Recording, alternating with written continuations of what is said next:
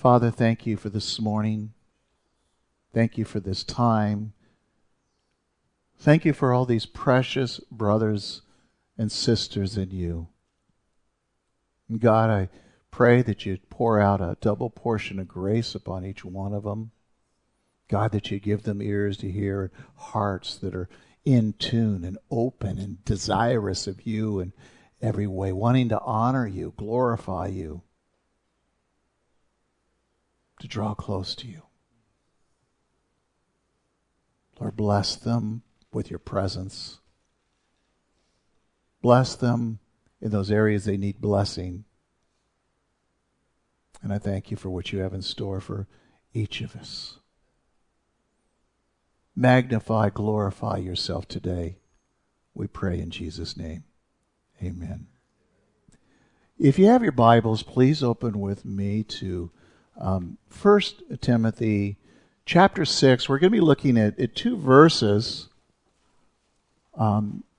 because there really wasn't enough time to cover all this before. And yet in these two verses, it's pregnant with meaning. In fact, God's Word is pregnant with meaning. If we would just sit and we would just ponder, we would just think, we would connect the dots like those pictures. Well, let's read our text together. Verse 20 begins, and it says, O Timothy, guard what has been entrusted to you, avoiding worldly and empty chatter and opposing arguments of what is falsely called knowledge, which some have professed, have gone astray from the faith.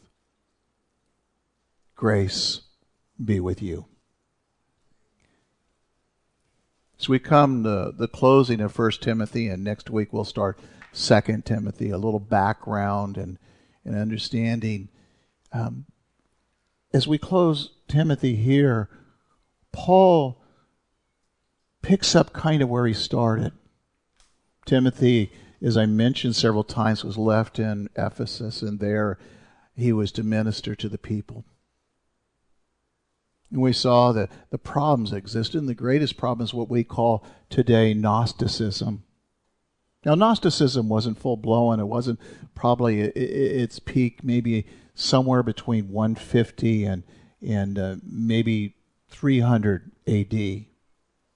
So this is like a prototype. These were the things that were the problems in the church. And that's what we're going to talk about a little more. We'll touch a little bit about it next week, especially, I think. But this is what Timothy is left in this place, this church, to stop the foolish talking, to deal with the false teachers, not to allow them to speak to the congregation. Now, you can't stop somebody when they're out on the street, but you can stop them when they come into your house. You can stop them if there's a meeting. In fact, it's in 1 John. Actually, it's 2 John. And they were instructed not to let someone come into their house, and whether it was a house church or just an individual house, if they didn't bring the teaching of Jesus Christ. They've gone too far. They didn't continue in that teaching. That's the teaching I want you to understand that you're focusing on is a teaching. The teaching that I teach you today is nothing new. There is nothing new under the sun. The teaching would be the same as the apostles would be teaching. That's what we're lifting out of the Word. We're just kind of expounding on it, explaining it. Because the cultural difference, we don't always get it. But they were coming up with what was something that would be called new. In fact, 1 Timothy chapter 1, verse 3 and 4. Notice what it says. I urge you upon my departure for Macedonia, remain upon in Ephesus, so that you may instruct, notice, certain men not to teach strange doctrines, nor pay attention to myths or endless genealogies which give rise to mere speculation, rather than furthering, notice, the ministration of God which is by faith. There are those type of teachers teaching today, whether it be on the radio or the TV, deviating from the text, something new, a strange doctrine. Their actions are really saying, Jesus Christ is not enough. Now let me ask you a question. You don't need to respond. But is Jesus enough? Because there's no need in coming to church if He's not enough, because it's all about Him. He is our Savior. He is our hope. He is our peace. He is the truth. In fact, it says He is the way, the truth, the life. No way to the Father but through Him. No teaching on, not to say it's wrong, but how to be a good businessman, how to be this, how to be that. What you need is Jesus Christ. His words hidden deep in your heart. That you naturally live that Christ-like life, and then all the pieces come together. He cleanses us, changes us, empowers us. He guides us. He leads us through the wilderness and the desert experiences in our life. Now, what do I mean, wilderness or desert experience? Well, that's something that you just feel like you're all alone. There's no place to turn. Sometimes maybe when you're reading the Word, it just doesn't make sense. It's dry. And yet God is the one that leads you there. That you would want Him and want Him more. I want to pick up just for a moment that word instruct. The word instruct there in that passage, He was to instruct certain men not to teach strange doctrines, really was a command. In fact, it was a demand for obedience. It was ongoing, day in, day out. Do not let them teach you. That's my responsibility as a leader, and those other leaders here in the churches, to, when people come in with a strange doctrine, to deal with it quickly and have them go out the door. We don't stand up here and point fingers and yell at them. We try to talk to them, but if they don't want to talk, they'll go, because we want to protect you. And this is what Timothy is told to do, is to guard. The whole book is guard, instruct them, to train them in righteousness. We talked about the significance of really godliness and holiness, and character is so important. Because a lot of these teachings, these strange teachings, they were godless teaching. Well, Timothy is left with that responsibility. The leader's left with that responsibility. But I want to not just stop at that point, and though I will deal with it. He was to guard the truth, the gospel that was given to him, entrusted. We'll look at that more. But think about this. You are to guard that truth. You have that responsibility. Because if the Lord would tarry, let's say, and you have not protected your own home, protected the minds of your kids, and modeled true biblical Christianity where it gives yourself away, showing that really God first, that we're deny ourselves, pick up our cross and follow Him daily. If we haven't modeled, pass that on to that next generation, where will that generation be? The workforce today is really a bad situation. I've talked to many business owners and heard different things, and they just don't know what to do with these workers. They have no values, no work ethics, let alone any moral character. The thievery in the businesses is increasing. And so when he says these things in a practical way for the church, for the congregation, to leader, you have a responsibility as grandparents, parents, and those that you have influence with, however that may be, of preserving the truth to that next generation. Maybe you remember when I showed the pictures of Cappadocia in Turkey when I went, and hiding during a time of persecution and copying the Scripture. That you and I would have that Scripture today. It's guarded in many different ways that you're going to see in our text today. Well, what was his responsibility? To deal with these false teachers. There are many false teachers in this world. If they teach another doctrine than who Jesus Christ is and the work of the cross and what Jesus Christ has done for you and me, don't listen to them. It's not about money. It's not about power. It's about a surrendered life being conformed to the image and likeness of Jesus Christ. The church today really is not much different than the time of Paul. Problems are the same. The church was to be a light and salt in the community, and that's what we are, to be a light and salt.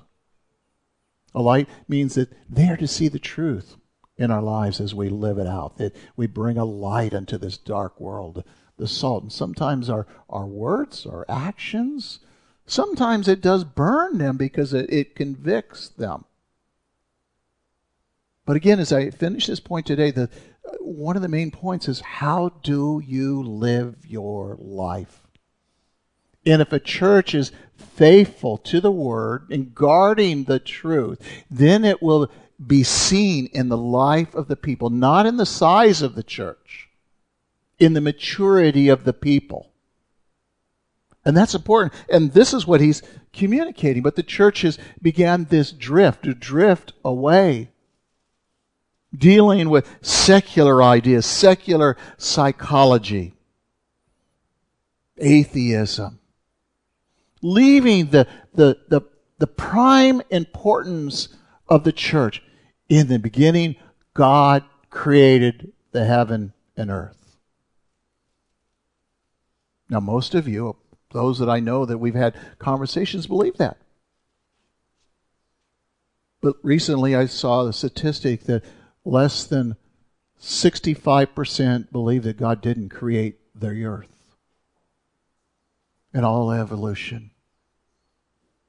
And this is some of the things that Gnosticism had started, and of course there are many other things happened, but they were embracing these strange doctrines. And then there's the moral issues that changed. What God has for you and me is, number one, simple, plain, ordinary language. Don't get sucked in by this stuff. Don't give it the time of day. If you're listening to someone on the radio or TV or even stop it. Stop it.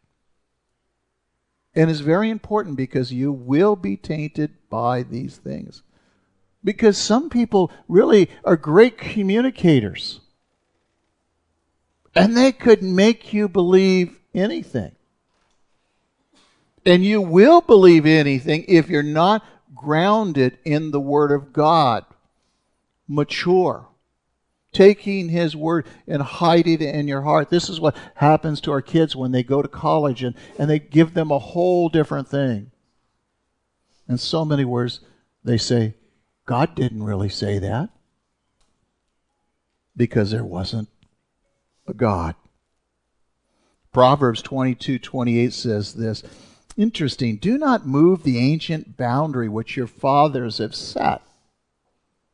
Now that's interesting, because what it's talking about is land. Like, you know what your property is, and some of the people would take and move the property in so they have more farmland, take over somebody else's. And that's the first primary significance of that passage. Not being dishonest, but there is a spiritual sense to this. A spiritual application is there are spiritual boundaries, paths, let's say, that God has established. And when I say that I'm teaching the same things that the early church would have taught, those are the boundaries we're following, because they follow the very Word of God. And that's what the church has drifted away. These spiritual landmarks, they would be faith which is once and for all given to the saints. Jude chapter 3 talks about. Or these strange doctrines were brought in. Or Peter would be the same. These strange doctrines, these false teachers. We adhere to the Word of God. We want to know what the Word of God says. In John 14:6, I've already mentioned it. For again, it says, Jesus said, I am the way, the truth, the life. There's no way, or no one comes to the Father but through me. Yet within the body of Christ, works salvation is being taught. And that doctrine, maybe it's first grace, and then it's works, and they mix it up, and they have a combination of things. Someone that used to be in this church went to a church for about 7 months, and all of a sudden they knew something was wrong, but they didn't know. And then one time they started teaching, and they had to get up in the service. They knew they were in the wrong place. If you move somewhere and go to a new city, you want to sit down and talk to the pastor. You want to know what they believe and why do they believe what they believe. Because that whole time they were listening, being tainted slowly. Jeremiah said something interesting, and thus says the Lord, Jeremiah 6:16, stand by the ways and see and ask the ancient paths, where the good way is, and walk in it, and you will find rest for your souls. But they said, we will not walk in it. And that's what much of the church is saying. We're not going to follow these ways. God really didn't mean that 2,000 years ago. Now, he's talking about these ways. God wanted to lead them through the wilderness. This is what it's talking about. I wanted to lead you. He says, stand by the way, see and ask for the ancient paths. These right spiritual paths I'm going to talk about. But if you look at the history of Israel, they begin to drift again and again and again and again. In the end, God had to deal with the 10 northern tribes and even the southern tribe Judah. The 10 northern went into Syria into bondage, and the 2 southern went into Babylon. What did they say? But we will not walk in them. There have been people that said, we will not walk in them today. The problems are the same. Well, look with me in verse 20. We see the duty to fulfill. It says, O Timothy, guard what you've been entrusted with. That word guard is a military term.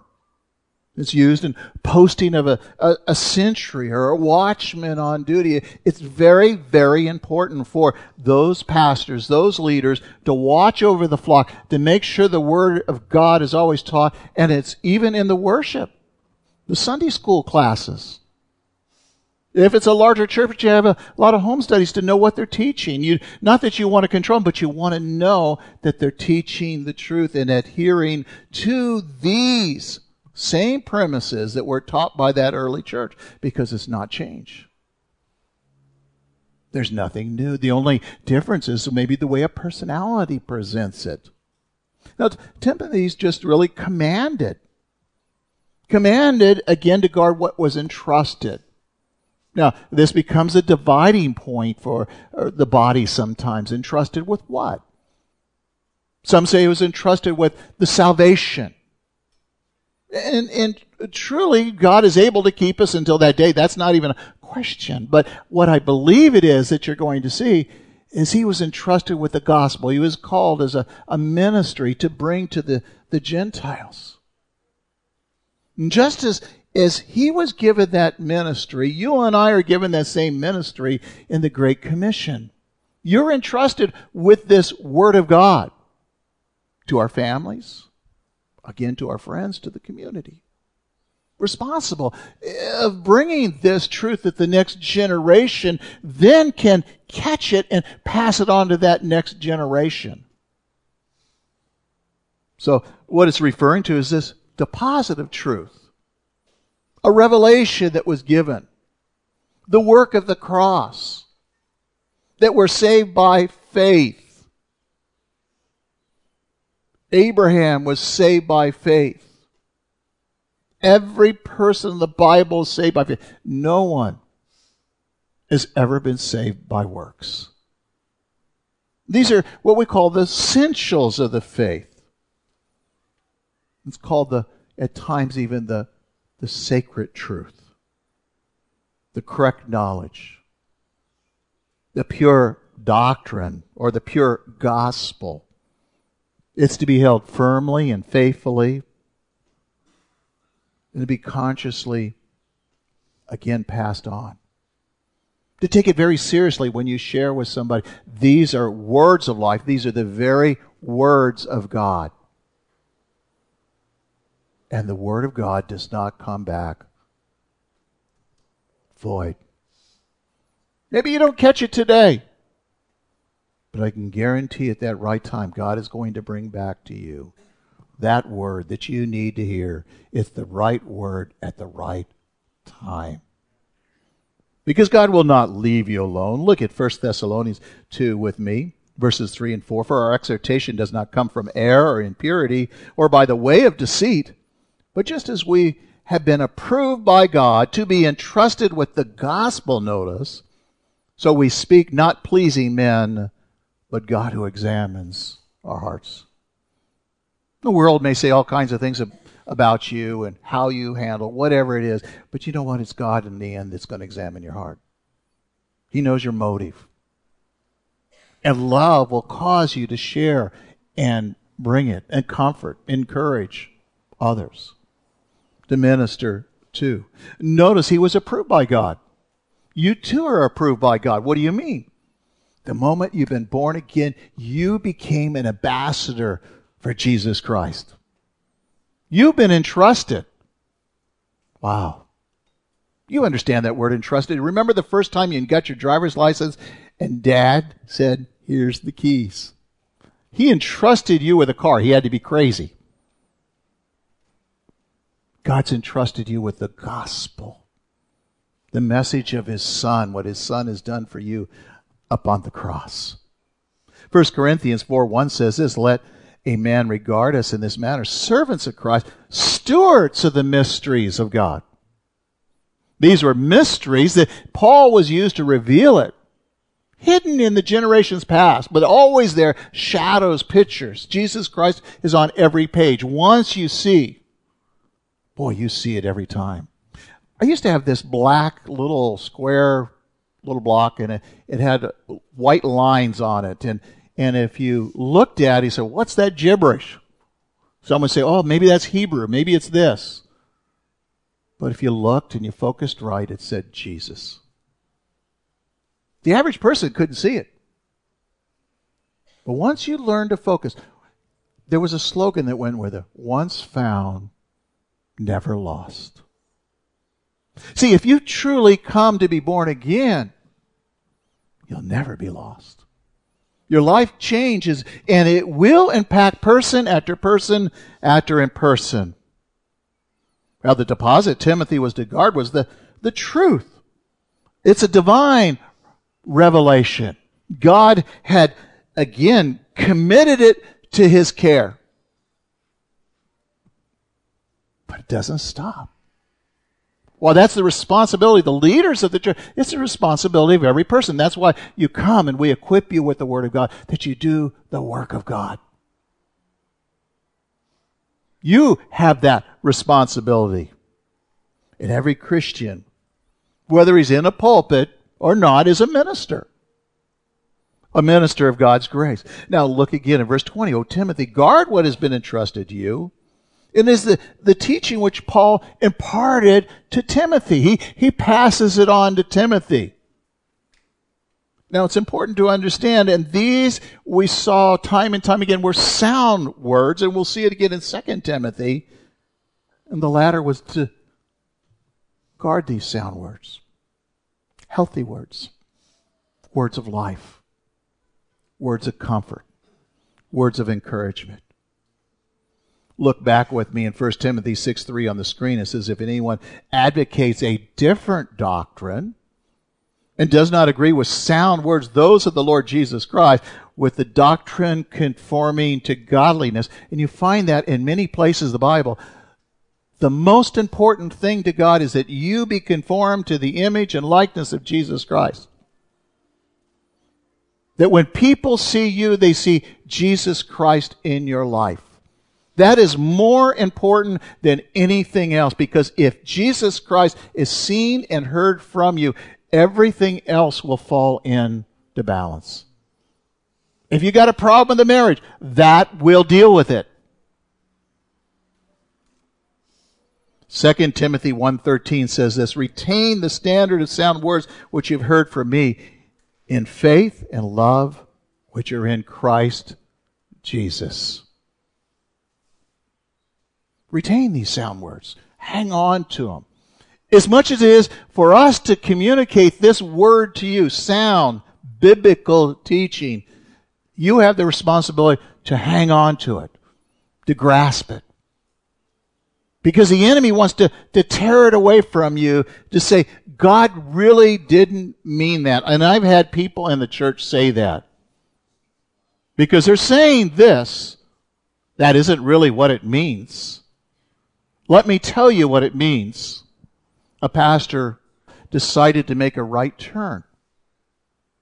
And he was teaching one Sunday morning, and he was teaching on John 3:16, for God so loved the world, he gave his only begotten son. So he comes up this first part, for God, he really didn't say, for God so loved the world.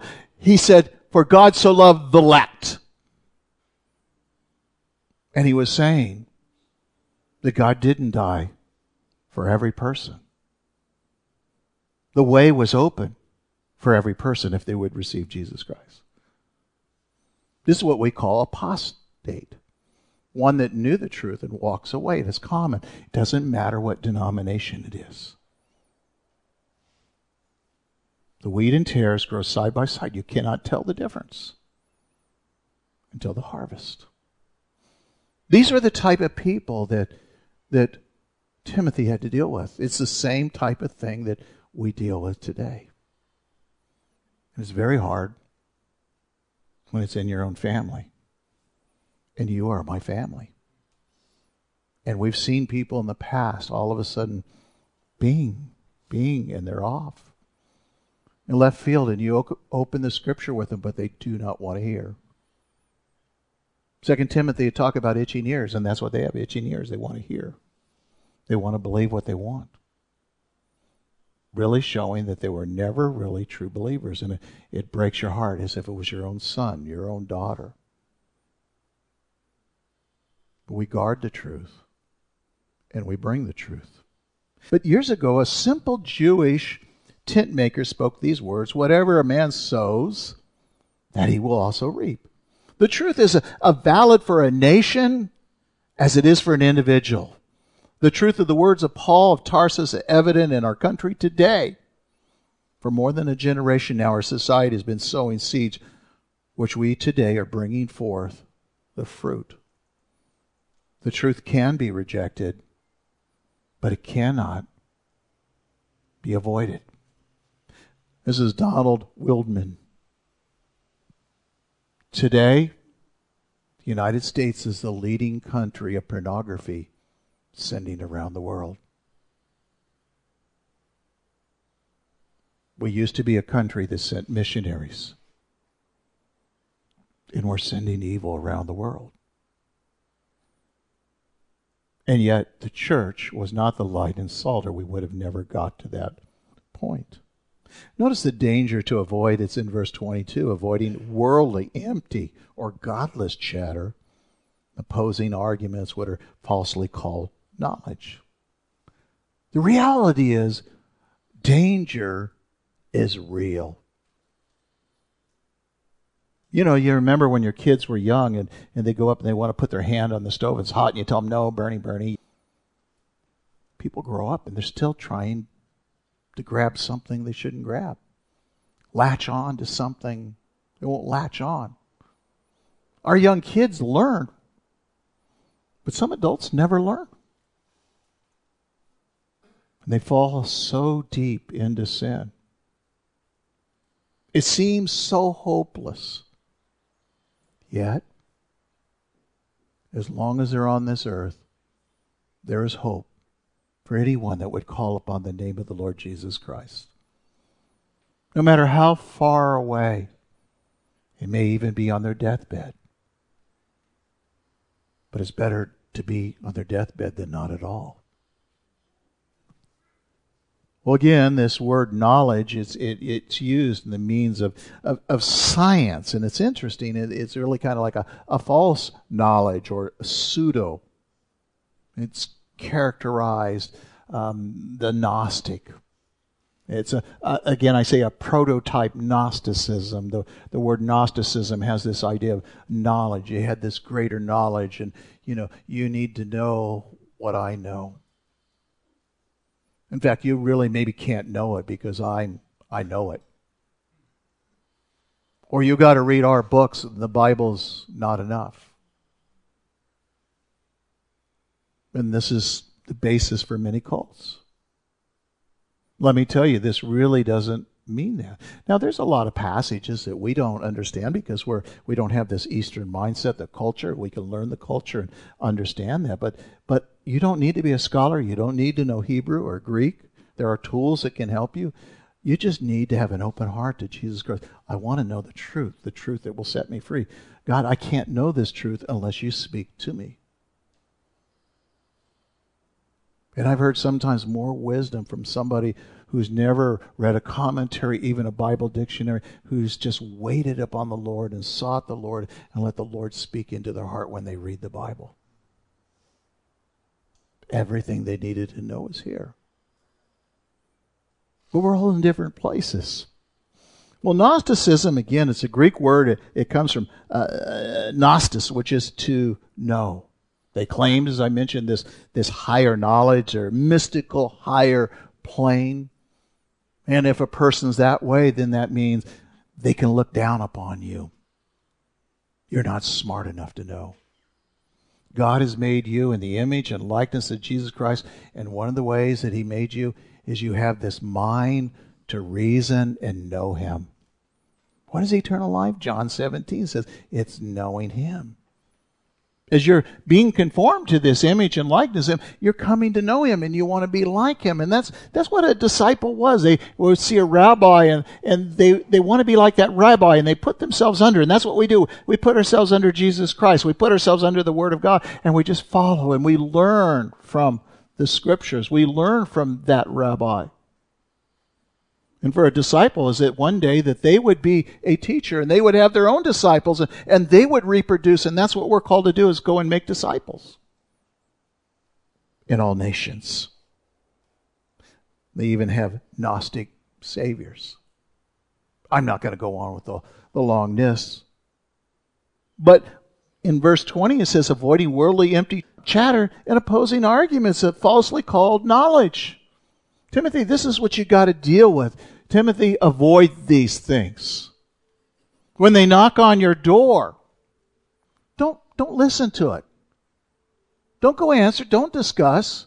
When people come to your door, they generally have one, and this is important to understand, one main message. They want to convert you to their belief. There's no need to even spend time talking to them if they don't want to discuss the Bible. I've offered many times, let's just open the Bible. Let's open whatever book you want, and let's just read through it and see what the Bible says itself. No, I don't want to do that. Even when it's time to pray. Because they know you're praying to a different God. They don't want to admit it. But they will not let you pray for them. Timothy was to maintain, and this is important to understand, a certain distance from them. Now, this is an important thing that you must remember. In here, look around. Yeah, look around. There's no messiahs here. Did you notice that? You're not a messiah. You cannot save these other people. If you cannot talk to them, reason with them when they have their own agenda, the best thing to do is just avoid them. I'll pray for you. And they run, no, pray for me. Don't go on. Timothy, avoid them. The problem was common in several books. In fact, Colossians 2:8 says that, see to it that no one takes you captive through philosophy, empty deception, according to the tradition of men, according to the elementary principles of the world, rather than according to Christ. The Colossians experienced it. Jude experienced it. On and on. The false teaching. Whenever God is moving, Satan is moving. If you've seen somebody just come to the Lord, know that the enemy is coming to check them out. Timothy is simply turn away, avoid these conversations. But I want to change them. No, don't try and change them. Let God do that. Only God can do it. This is how Paul characterized what false teaching was saying in 1 Timothy 1:4. Nor pay attention to myths, endless genealogies. Oh, by the way, that's what the Mormons have. They're so caught up in genealogies, which give rise, notice, to mere speculation rather than the furthering of the ministration of God, which is by faith. 1 Timothy 4:7, but have nothing to do with these worldly fables fit for old women. No offense, ladies. But that was a culture. They just sit there and tell these things back and forth. On the other hand, discipline yourself for the purpose of godliness. And you find that cover to cover in this Bible. That's what God wants to do, is that you be like Him. Different than the world. John Phillips, I like what he said. He said, God does not expect us to win arguments with cultists. He wants us to live in such a way that will convict them and to love them in a way that they will make them want to be converted. Isn't that powerful? God doesn't expect you to win the arguments. Why are we worried about trying to notch something on our belt? I got one. Love them into the kingdom.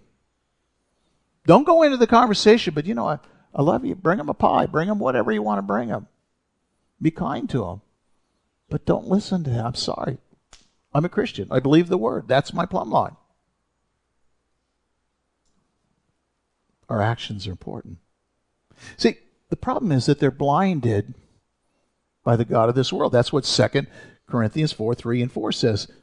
And even if the gospel is veiled to those who are perishing, in whose case the god of this world has blinded the minds of the unbelieving so they might not see the light of the gospel, the glory of Christ, who is the image of God.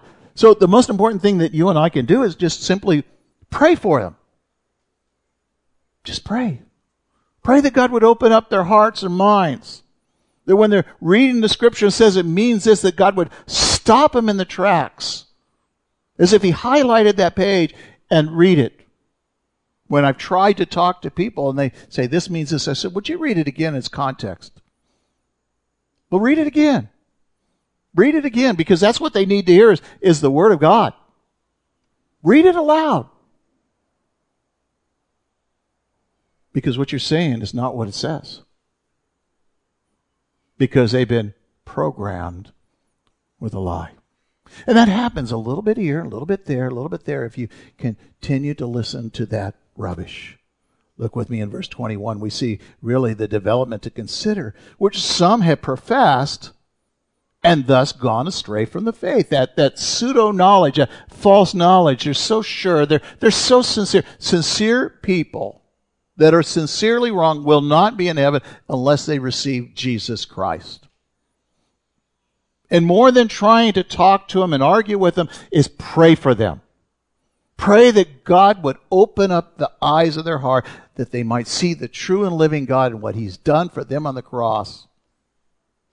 And for by grace you are saved through faith, not of works, lest any man would boast. Because almost every cult I've ever spoken to, it's all about works salvation. And none of us can be good enough ever to get to heaven. None of us. Jesus Christ was the only perfect man, and He was the God-man. Made in the likeness of sinful flesh, but He was without sin.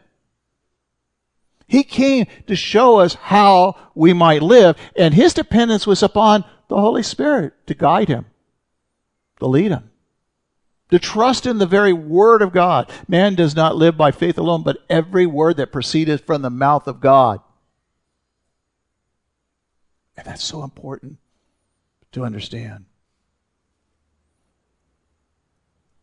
Paul realized again that these false teachers had strayed from the faith. We're talking about apostasy. Again, as I mentioned, when we get to chapter 3 in 2 Timothy, we'll see that apostasy. We'll see it in full blown, and I'll bring a lot of examples in at that time.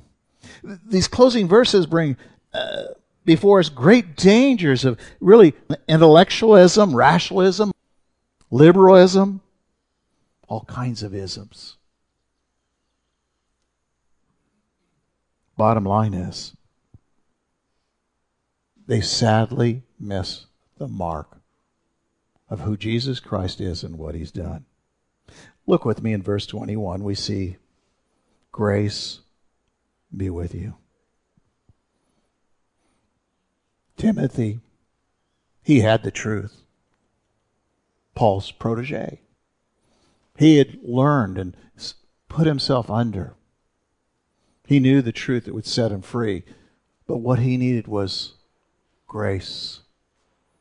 Grace to deal with these situations, because none of us like to confront people. And if you like to confront people, you need to read 1 Corinthians 13. You need to be loving. If you're wanting to get in everyone's face, there is a problem with your love relationship first with God and trusting God. So again, Timothy had plenty of faith. What he needed was grace to stand firm in Ephesus. I'm going to say, pray for me. Pray for the pastors. Because sometimes we do have to confront things we don't want to confront.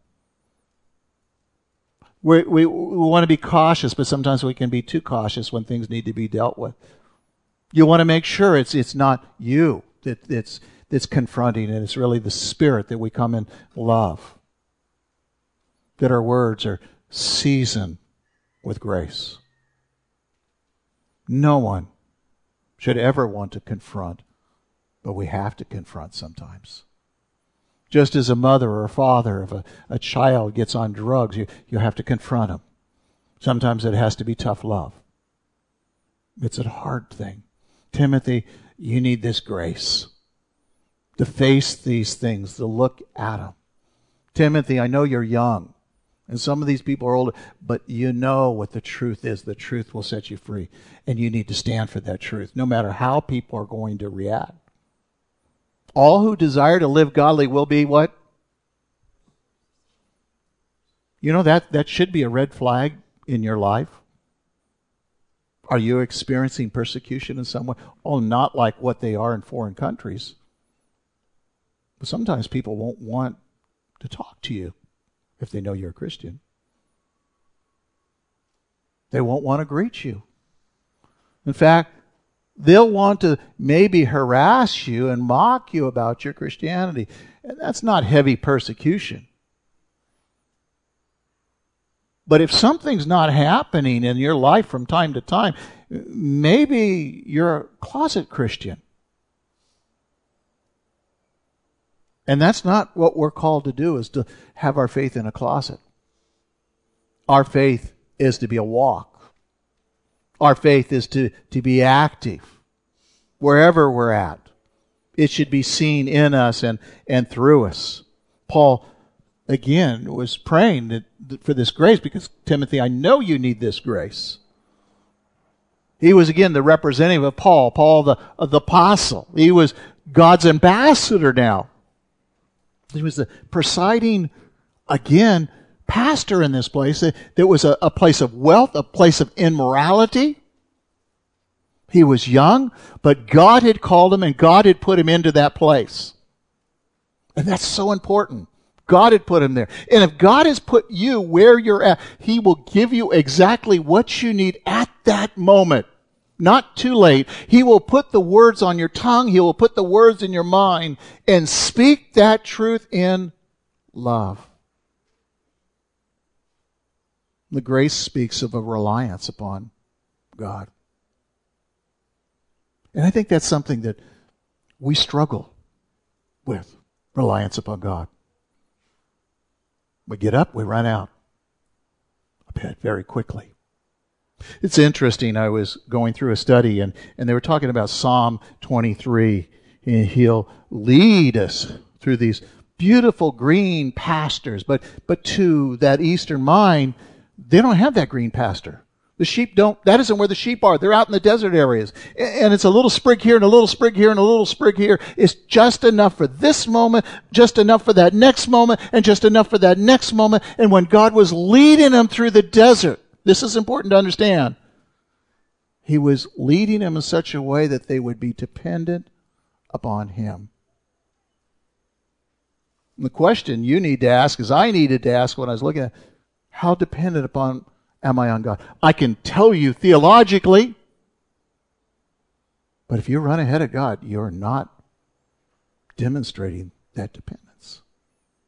So God will lead you into the desert. God will lead you into the wilderness, that you learn to trust Him. I think that's one of the reasons we get old too. Because, man, when you get old, I'm not even going to go there. You know that we are more dependent on when we're young. We thought we were all messiahs. Nothing could go wrong.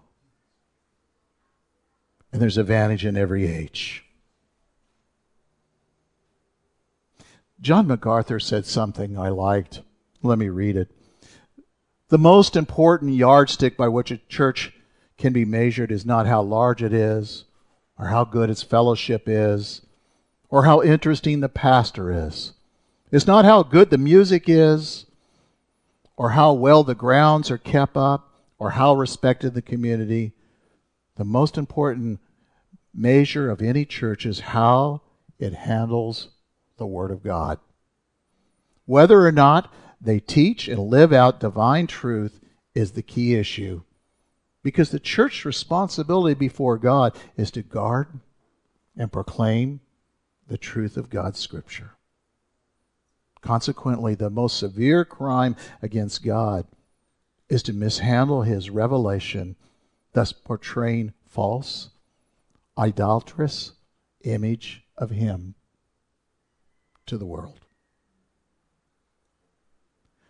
1 Timothy 6:11, I close with this. But flee from these things, you man of God. And we talked about a man of God can refer to a woman. Flee from these things. Pursue righteousness, godliness, faith, love, perseverance, and gentleness. When we get to 2 Timothy, one of the themes that runs through Timothy is perseverance. In light of apostasy and the many different things, which is very practical for you and me, because we can take this spiritual picture and apply it in a practical thing to persevere in our jobs, the places we don't want to be.